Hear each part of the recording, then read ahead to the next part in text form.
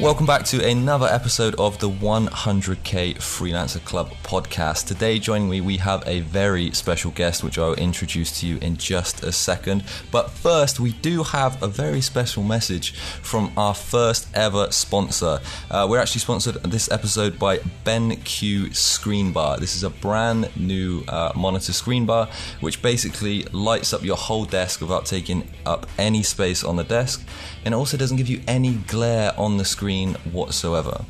Super excited about that first ever sponsorship. Now I'm just going to jump in and introduce our fantastic new podcast guest, which is Jamie Brindle. He's actually all the way in Los Angeles, so for this podcast this is the first time we've ever interviewed someone from over the pond. How are you doing today, Jamie? Hanging in there, man. Congrats on that sponsorship.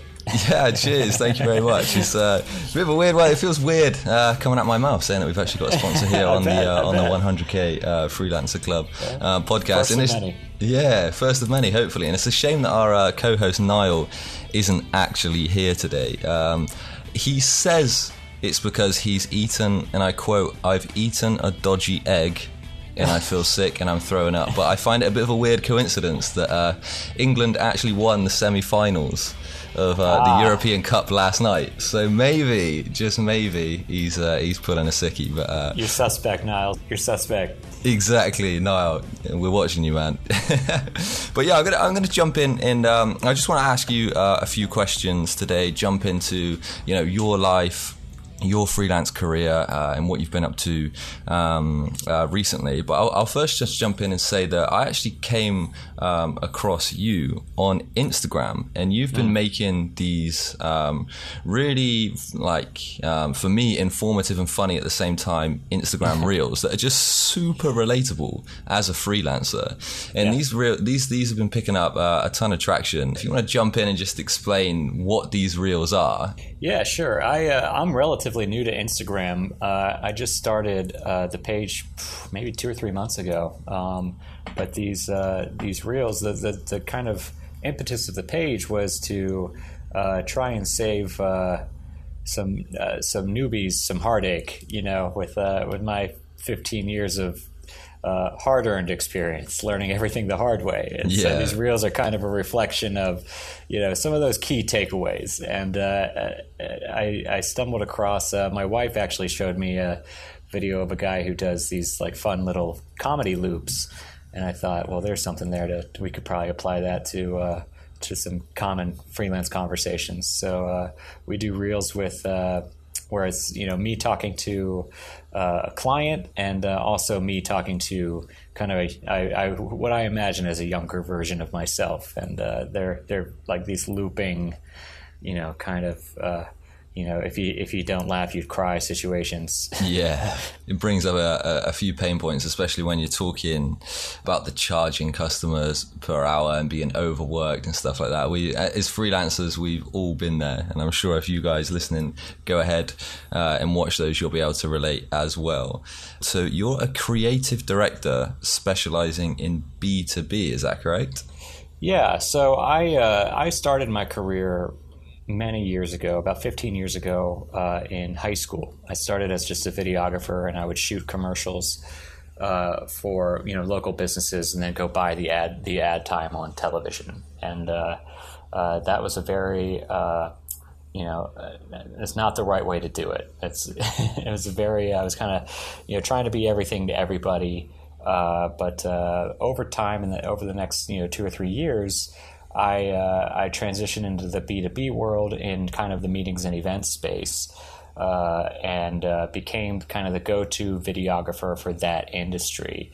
It was an industry that at the time was dramatically underserved for my offering, which is what you're looking for when you're just starting out. Was that something that you identified? Did you take the time to actually sit there and identify a field that was underserviced, or was it more that you started picking up clients in that field from your marketing tactics anyway, and then decided to go down that niche?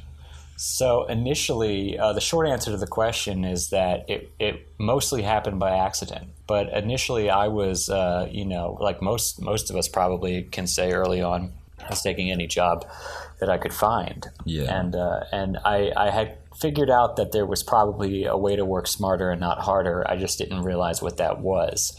And then when I got hired by chance, filming some interviews at a conference, it was in Chicago or Orlando, one of the places where these big events happen, I realized that the other videographers there were treating it like, just camera on a tripod, go down the shot list, very boring stuff. And that was, and I took it a little more cinematically and made a 3 or 4 exciting kind of sizzle reel pieces out of that content. And the reaction that I got to those clued me in that this is something that industry maybe isn't used to seeing. So when you stumble across a situation like that, or if you've strategically isolated a situation like that, you definitely want to take advantage of it, because it's a great way to kind of hack that word of mouth process that it can take a freelancer 5 or 6 years to build. If your niche is small enough, if you can make a big enough splash in a small pond, you can build a pretty hefty client base in 2 or 3 years. Would you say that allowed you to grow much faster than just labeling yourself as a creative director or video editor or production specialist? Focusing on that niche allowed you to grow way faster than other freelancers in the same position as you? Absolutely, yeah. I mean, what happens is if you do great work for this underserved niche, another company is going to see it and say, hey, who did that for you? And that's what happened with me is another conference would see one of my recap videos and they say, where'd you get that? And they go, oh, this Jamie Brindle guy, he comes with the team or whatever. And they go, well, can I get his info? And then that guy reaches out. And that's what you're trying to get to the point where you're fielding more referrals and warm and hot leads from networking than you are cold leads, knocking on doors. And that's when you really start greasing the wheels, I think. Yeah, exactly. I think most freelancers will experience that without even realizing, is that when they start to do a good job, even if it's in a niche that they haven't chosen specifically, and word starts to spread about their services, then they're going to get that phone call, those emails asking them to work on similar projects. And that comes without the effort of having to promote yourself, marketing, paying for advertisement space, and all those costly, in terms of time and money, activities. One important question that I do have is, a lot of freelancers nowadays also have a registered company and are using a company name. You have Brindle Scotch. It's my favorite name and my favorite drink. That's the easiest name to come up with ever. I love that. I've actually, I'd say a quick side note, I've actually got a company as well called Ivana Designs, and everybody asks me, how did you come up with that name? And my middle name is Evan, but if you put an A on the end of Evan, it's just Ivana. It's simple. Sounds super slick. Yeah. Super luxury. That A makes all the difference. Exactly. An A can go a long way, my friend. Yeah. Exactly. But pulling back around to the question, is there a reason why you founded a company and you don't just use, your name as like your personal brand or a business brand? Yeah. Well, I'm at a stage now in my career where we have a team. So it's more than just me. And also, we deal with a lot of, expensive equipment and things that have a lot of liability. And so that's the practical reason to get, to incorporate or LLC or whatever your region does. But in terms of the name itself, before Brindle Scotch, I had I had done a partnership with a friend many years ago, and then there was another company that I was going under after that, and they both were kind of obscure, kind of generic production studio names. I did put my last name on this one because I had started cluing into the fact that your personal brand is a thing. It's like this is the era of the personal brand is upon us, and so I would say that it makes a lot of sense to include your name in some shape or form. But no, there wasn't any. I don't think that you have to trick a company into thinking you're bigger than you are or anything like that. I wouldn't advocate for that. So there wasn't like an ulterior motive necessarily to the name. Yeah, because I think a lot of freelancers do get confused with that to start with. I think they think that by labeling yourself as a company and sort of pretending that you have a team, you can charge higher rates. When at the end of the day, the person employing you or the company employing you for that project, they don't really care how many people are doing it. They just care how fast it's done and to the quality that it's done. So if they don't you care about how you get there. They just want to make sure that you get there. Yeah, exactly. 100%. So nowadays, I tell a lot of beginner freelancers, don't name yourself as a business if you're not a business. And also, there are big downsides to being a business as well. Like, I'm sure that there are expansion problems. You have to employ people, then you've got the overhead, you have to pay tax when paying people as well. It's a nightmare. So sometimes it is actually more profitable to stay as an individual. And I think as well, I mean, I know you've just said now that you've had partnerships in the past and stuff like that. Did you ever find difficulties in those? Because I've had experiences in the past where working on, say, back in my more development freelancer side of things, when I started partnering up with people to create more of a firm and a company, that's when the problems started coming in terms of like communication with the partner. Who's going to take what? I've done more work than you on this part. He's done more work there. Is that more of a problem, do you say, than just hiring another freelancer to help you out on one project at a time? The answer may be different for everybody, but for me personally, from my experience, I do enjoy. I mean, now my partner is my wife. That's a different situation, right? We're stuck together whether we want to be or not. So, that's actually a great working relationship. Yeah. But in the past, when you engage with a partner in a business venture, it's like a marriage. It's like if it's something that you don't absolutely have to do, I wouldn't do it. There's, to me, more often than not, and I've been approached we've been approached to be acquired and things like that. And more often than not, that kind of stuff, you can partner with somebody without making it official. You can just, put down a letter of intent or something and say, we're going to work together on projects X, Y, and Z. Here's what the responsibilities are going to be, stuff like that. But no need to go into business together. I wouldn't advise it unless there's a really clear strategic reason for it. I try and find kind of a middle ground. Yeah, I think for me, my advice would be is if you're going to be working with other people when you need more people, just hire them as freelancers like yourself. So you give them the scope of work and they'll give you a quote on how much per hour or how much to complete that project, and it just keeps things super simple. And as well, I would even hire them through, even if you know them in real life, I'd hire them through a platform like Upwork, for example, where that platform acts as the middle ground, is going to protect you if they don't do the work, for example. Moving on from that, it sounds like you've got a lot of experience in working with other people. Do you have much experience in hiring freelancers to work on your projects? Yeah. In fact, I was just talking about this morning. Somebody had asked me, how do you find good practitioners, that are reliable and good creative partners in a job. And the trick, I think, is it's just you got to look really hard. The first several are going to be duds. Yeah. But once you find somebody, and we go to sites like Upwork or Behance or Dribbble, we've hired off of Instagram before.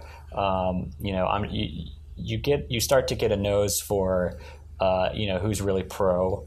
And who's gonna, who's thinking about this as a business. Yeah. That's what you're looking for.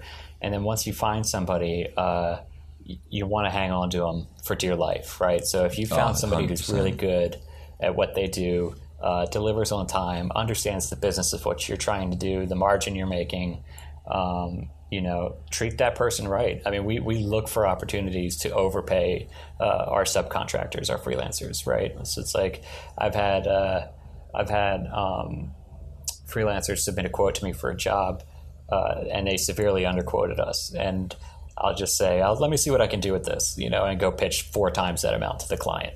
Yeah. It's just like just look out for them, because it's in your best interest to have an elite team over, making as much of a margin as possible off of your team. Oh, 100%. Because the thing is, recruitment in people in general are one of the hardest parts about business.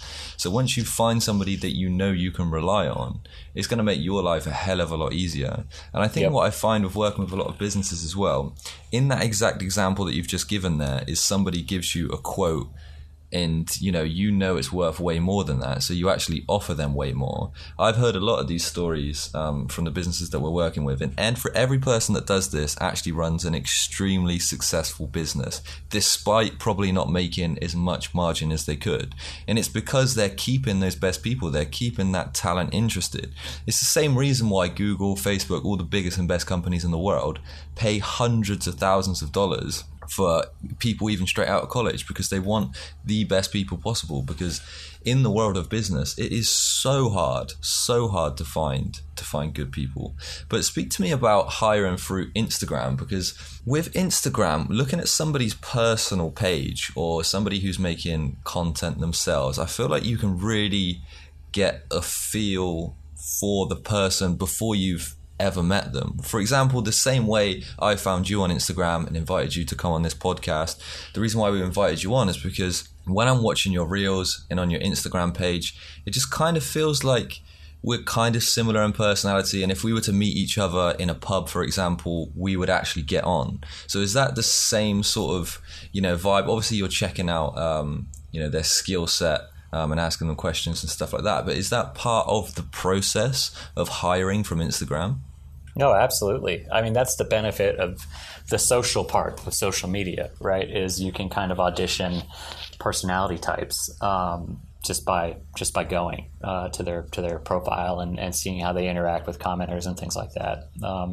It's not what we lead with. The first thing that will attract me to a freelancer is I'll see their work and I'll think, we've got an animation coming up next month that's going to involve dogs. This guy does a great job animating dogs. Like, that's the more practical, but then, you poke around and you see, how active they are, and if they're, if they seem like somebody that you could work with, and then just shoot them a DM and see where it goes. Yeah, exactly. I think what you find as well in these fields is when people are actively posting to Instagram and they've got a fresh feed with content from their work, it shows to me that they're really a proactive person. Yep. And they don't need to be constantly asked and reminded to do something. They're the type of person that just goes out there and gets it done. So I suppose that's a good highlight as well for those freelancers listening, like to keep your portfolio, show reel, your Instagram up to date. It just shows that you're giving that extra attention to detail without anybody telling you to do it, without anybody forcing you to do it. You're just a proactive person. It shows that you're working and that you're thinking about the long game too, that this is a career for you. Exactly, which is great. I just wanted to pick over a couple of things that I've seen in your reels, a couple of tips that you've given out to freelancers. One of my favorite ones, in which is we always preach this on the 100K Freelancer Club, is under promise and over deliver. I think I've seen this about 5 or 6 of your reels, but under promise and over deliver. Hit me. Yeah, that's talk about a hack for growing a freelance career. I forget when I learned this one, but it was a long time ago. And the premise is, look for ways to delight your clients. The example that I just gave is, if you think you can get it done, in a week, tell them it's going to take a week and a half. And, turn it in early and you look like a hero, and you kind of ignite that word of mouth growth a little bit. But you can apply that to almost any step in the process. Just find ways to under promise, over deliver. And I think that a lot of freelancers will over promise to get the job. So then they start themselves off at a disadvantage. and then also you lose the goodwill of under promising, because then you don't get to over deliver, and the client doesn't realize how you busted your ass to do this thing that was way beyond probably what they're paying for. So flip that on its head and under promise. It takes some self-discipline, but it definitely it will grow your business really quickly. Yeah, exactly. And I think it as well really helps in terms of, it gives you that sort of contingency time. If another client comes up, you get sick, or something comes up in the pipeline, you've quoted them for a week and a half when you know it's only going to take you 5 days to do. You've just got that safety blanket there for you. The flip side of that is, I know most freelancers still in that college, university mindset.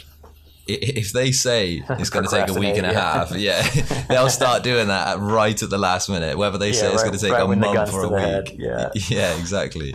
So I think on that front as well, it does take a little bit of effort on your part to actually fulfill that. But yeah, again, it's probably the best piece of advice you can give a new freelancer is under promise and over deliver.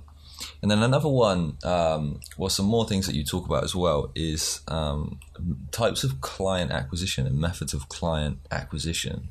Have you got a top tip? Yeah, so I mean, just like the top tier of lead generation, right? Like bird's eye view, there are 3 different ways to find clients. There's cold leads, warm leads, and hot leads, right? So cold leads, a lot of freelancers focus on cold leads, and that's, in my opinion, that's one that if you have a lot of time is good, and if you have the money to pay someone else to do it, it's good. Yeah. But when you're in between those 2 stages of your career, cold leads is, I mean, it's a numbers game ultimately. There's some ways that you can tip the numbers in your favor, but at the end of the day, it's all about quantity of outreach or quality of outreach. Warm leads and hot leads are that's your end game. That's what you're trying to get to. We're active in social media groups, Facebook groups. There's some Facebook groups that you can pay to be a member of that are industry specific. LinkedIn. I have a friend of mine who runs a very successful agency that's very active on subreddits, and has built a multi-million-dollar company basically off of subreddit, off of being an expert in subreddits. That's a good place to do it online. In terms of physical networking, conferences. Obviously, I attended many conferences in my day, and just networking there. I'm at the stage in my career where the majority of my incoming business is from referrals and good old-fashioned networking. So that's where you want to get to. Also, and this is overlooked in the conversation about lead generation because it's kind of a hack. I'm going to butcher the numbers here, but somewhere around, it's like 87%. You're like 87% more likely to sell a new offering to a current client than you are to sell an offering to a new client, right? So by that math, you should be spending the lion's share of your time looking for new offerings to sell to existing and past clients, which has been a big thing for our business. Because there's 2 ways you can grow. You can either find new clients every month, or you can find new things to sell to your clients every month. And a lot of the legwork of building trust and landing a client is already done. If a client already knows that they like working with you, they already know that you've delivered a successful service to them. If you just call them up 2 or 3 months down the road and say, hey, we just started doing this too, and it made me think of you. Can we jump on the phone for 15 minutes to chat about it? That's a missed opportunity that a lot of people just don't think about, is that they've got this, treasure trove of potential work in their past client list. Yeah, I think people as well, they also have a bit of fear, or they're a bit too timid to actually ask. They feel that by asking clients for something like, this new service they're offering, they're going to annoy them out of continuing to keep purchasing the product they're already purchasing from them. But I find 99% of the time, this is not the case. Rarely ever the case. There's no harm in asking, especially in the approach that you've just mentioned there. Just ring up the client and saying, hey, we've got this new product or service that we're offering now.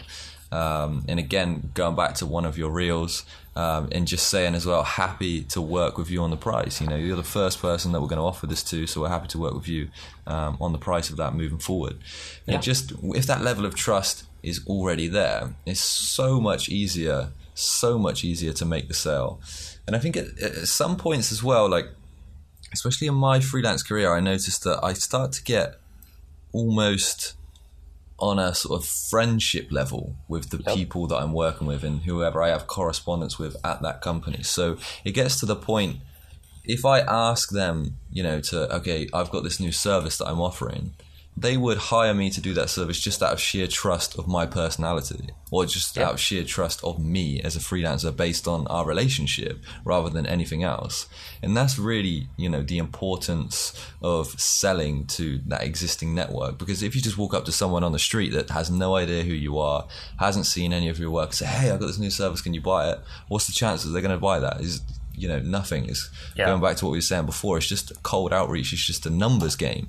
And unless you've got a ton of money to splash on ads or a ton of time to be doing it manually, it's probably not the best method. So even as beginner freelancers with no actual clients and no networks within that client, just reach out to family and friends. And then those guys reach out, you know, to people on your behalf as well. And that's just that slight bit of connection there that just gives you a bit of an advantage over, you know, a cold freelancer that company's never heard of. Yeah, I mean, it really just comes down to relationships and communication. I mean, at the end of the day, that's what the freelance business is. And I always say, if it were about skill, I'd never get hired. Right? Yeah. there are so many people that are more talented than me. It's about communication. It's about, you know, and it's about relationship building. And, you know, at the end of the day, I think it's more valuable. And just speaking as I am a client sometimes as well, I hire people. So I think it's more valuable, the peace of mind that you're in good hands, that this person isn't going to dip, you know, a week before deadline, or, you know, isn't going to get a better gig. And like, there's a lot of unknown factors that you have when you're hiring a freelancer. And just like the peace of mind of hiring somebody that, you know, is going to take good care of you that's worth a lot. Yeah, on the front of hiring somebody that you know who's going to look after you, it works both ways. As an employer, if you're offering them, you know, a decent amount of money to stay, good benefits, paying them on time, then the freelancer's likely to stay. And vice versa, if you're getting a good wage, they're giving you good projects, then you'll be very interested in that company as well. I want to say a massive, massive thank you for actually joining us here on the 100K Freelancer Club podcast. If you go to Instagram.com/the Jamie Brindle, head on over to there and you can see all of the amazing freelancer reels there. I promise you'll enjoy them. And you can also, in that very Instagram page, in the bio, you'll be able to find your guide to Freelancer's Guide to Client Communication, where you're going to get 16 conversational templates to help you communicate better with your clients. So again, head over to Instagram.com/the Jamie Brindle. No, it was absolutely my pleasure, man. I had a good time. I think in terms of for all you guys out there getting going on your freelancing journey, just maintain a surplus mindset. Just remember how many brands there are out there, you know, that are willing to pay your rate. I know it can be discouraging at times, but get out there, keep your foot on the gas, pay attention to developing new business as much as you're paying attention to delivering current business, and you're going to do just fine.